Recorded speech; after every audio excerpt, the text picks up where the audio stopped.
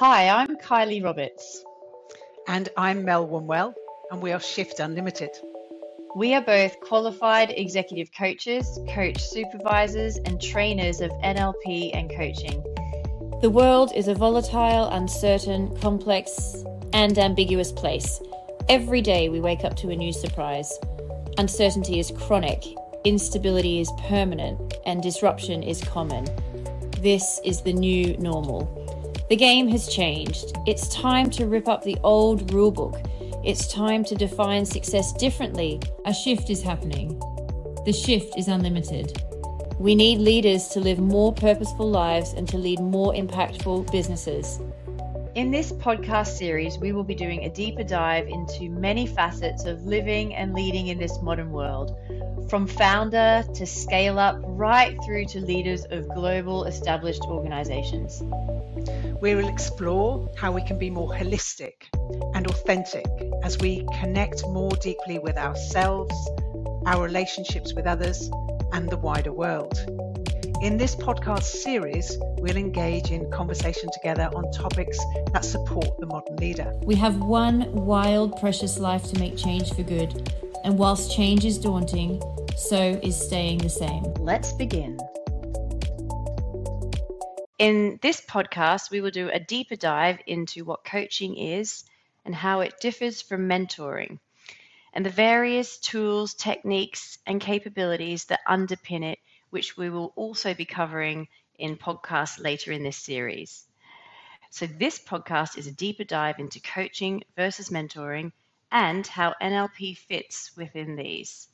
So let's start first of all with the question that many leaders ask: what is the difference between coaching and mentoring? So specifically, let's start first with coaching. Mel. So we believe coaching, or a coaching approach, is one of the greatest and most transformative of leadership behaviors. So we can use coaching to liberate others to think broader and deeper about key aspects of what they're working on. So it's a really important part of empowering or being an empowered leader. It's changed a lot in the last decade, even in the way it's defined. Now we have some more specific definitions. So coaching, either as a professional coach, which is of course what you and I are, Kylie, or as leader as coach, is about being question-led rather than solution-led. So it's about asking questions to unlock the answers in someone else. It's creating a creative space for people to think for themselves about an issue or challenge. And it's really key to getting this agility and dynamic culture that is so important today in such a competitive environment. So Sir John Whitmore, who's one of the founders of coaching, said, coaching is unlocking a person's potential to maximize their own performance, helping them to learn rather than teaching them. So coaching can transform our beliefs, our attitudes, behaviors, can change people's lives for the better. We've experienced it firsthand in our own lives. My life has been transformed through coaching. My beliefs, my behavior has been completely transformed through coaching. What would you add to that, Kylie? I wholeheartedly agree with the fact that my life has been transformed through coaching as well. And I feel very privileged to be a coach too. And there is a difference between coaching and mentoring. They used to be used interchangeably, but mentoring is more about a leader who has been there and done that. So a little bit like a wise sage, not always having done the same role that you're doing, but someone who's more experienced and can offer advice and guidance and share stories and experience that might shape the decisions that you then make. So the challenge with mentoring at the moment is that because of the 6 disruptors that we mentioned in the previous podcast, because we live in a VUCA world, volatile, uncertain, complex, ambiguous world, some of the solutions that worked yesterday won't work today. So the wise sage who might have a lot of experience to share around their past, their history, and what worked for them may not actually work for the person that they're mentoring. Should we explore NLP and how that fits within it? Because some people are quite aware of NLP, other people, it might be a brand new concept for them. I think there are two definitions of NLP that we use, Kylie, when we're asked about it. Should we just talk about those two? Yeah, there are two. And the first definition of NLP that you and I use, Mel, is follows the acronym NLP. So the N is neuro, it's our nervous system. It's how our nervous system gathers information from the world through our five senses and makes sense of the world through our five senses. That's the neuro. Linguistic, the L. Linguistic is the language, the communication, but also the non-verbal communication as well, through which we process information. So we can make pictures in our heads, or we can feel feelings in our belly, we can smell, we can taste, we can self-talk. All of these things we use linguistically to make sense of the world and also to communicate with others. And the P, the NLP, the P is programming. This refers to the habits, the routines that we have programmed into us, usually from birth, but also the strategies that we develop as we experience life, and they then become our habits and our routines. So NLP, neuro linguistic programming. There's a second definition. Do you want to share that one, Mel? Yes, absolutely. So the second definition describes NLP as an attitude and methodology that leaves behind a trail of techniques, like the technique of unconscious rapport or a technique called reframing. So the three main attitudes that we talk about for NLP are having an attitude of curiosity, real childlike curiosity, being really open so that if something new comes into our world, we almost explore it like a child. It's lovely seeing the way children explore things that are new to them. I've certainly got a brand new grandson, and watching him as he explores things that I've taken for granted for many, many years is really refreshing, and is an embodiment of the attitude of childlike curiosity. The next one is wanton experimentation. So this willingness to give things a go and do them badly before we can do them well, rather than deciding they just won't work for us. So the third one is acting as if. That's acting as if we know it's going to work.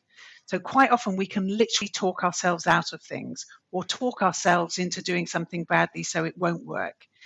This is an attitude where we're acting as if it's true, acting as if it will work, so that we give it a go, a real opportunity to work. So those are the three attitudes in the second definition. And not many people are aware of the origin of NLP. Should we talk a bit about that, Mel? Would you like to share? Yes, so I certainly first heard about NLP. It would be about, I'm going to show my age now, about 30 years ago, when I had delivered a presentation so badly that I started with an audience of 70 people and ended up with an audience of 3. And I decided that if I wanted to have the career I'd chosen, I needed to improve somewhat. And so I went and saw someone who I held in very high esteem and said, "Can you please help me?" And he said, "You need to put yourself on an NLP program." And I said, "Tell me more about it." And he shared about the research that had been done in the 1970s about 2 people doing their doctorates, a gentleman called Bandler and another one called Grinder. So as part of their PhD, they were looking for examples of incredible change makers, people who had the ability to work with people who were totally stuck and help them move from their stuck place to a much more empowered place. So they found 3 people that they particularly wanted to model, and modeling means understand the language they use, the behavior you use, the thinking they're doing that enables them to be the transformational people that they are. And they spent their time modeling a gentleman called Milton Erickson, a lady called Virginia Satir, and another gentleman called Fitz Perls. And they were recognized in the area of transformational therapy. So all of them great change makers in their field. And what they discovered was that all of these three exceptional transformational people held these attitudes that we've just talked about in NLP. So they held the attitude of every person who came to see them, they had a real childlike curiosity around how do they do what they do rather than just assuming that they knew what they were doing. So that's just an example of the kind of things they were looking for and the kind of modeling they were doing to understand how transformative these people were. So NLP is based on their research for their PhD. It's very interesting. You might be wondering as a listener, like, what on earth this has got to do with coaching.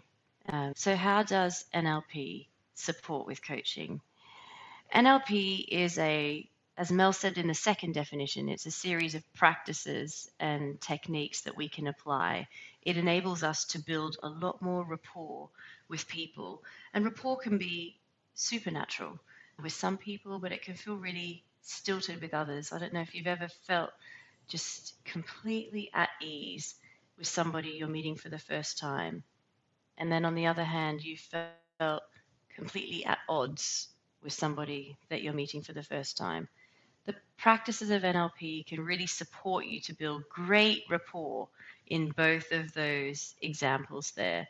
You can have a better understanding of how you make meaning of the world, and then also how others make meaning of the world. And when you have a better understanding of how others make meaning of the world, we can speak their language, we can speak in a way that they hear and build influence and rapport with in that sense as well. We can create a lot less judgment and we can be in a lot more service of the person that we're speaking with.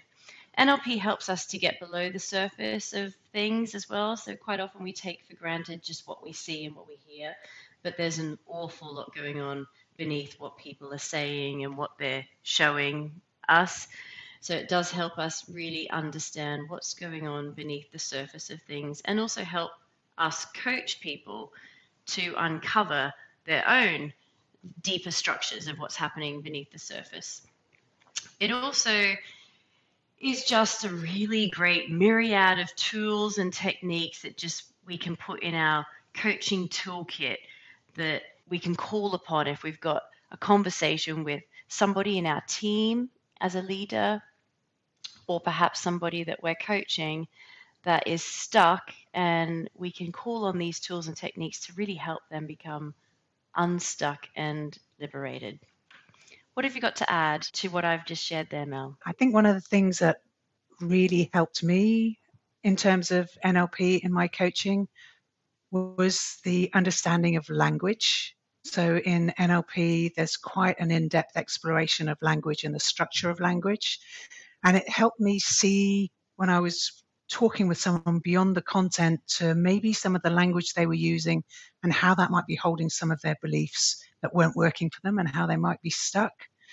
So the linguistic patterns are really good to understand, and then it means we can relate and connect, but see below the surface of what our clients or team leaders or teams are saying to us so that we can really get to the heart of the issue. And we have so much more to share on that in future episodes. In this episode, we've been exploring the definition of coaching, mentoring, the difference between the two, with coaching being question-led and mentoring being more experience-led, and then NLP in a bit more detail and how NLP sits so nicely with coaching and enables us to really build an expansive toolkit of coaching. Thank you very much for your time today.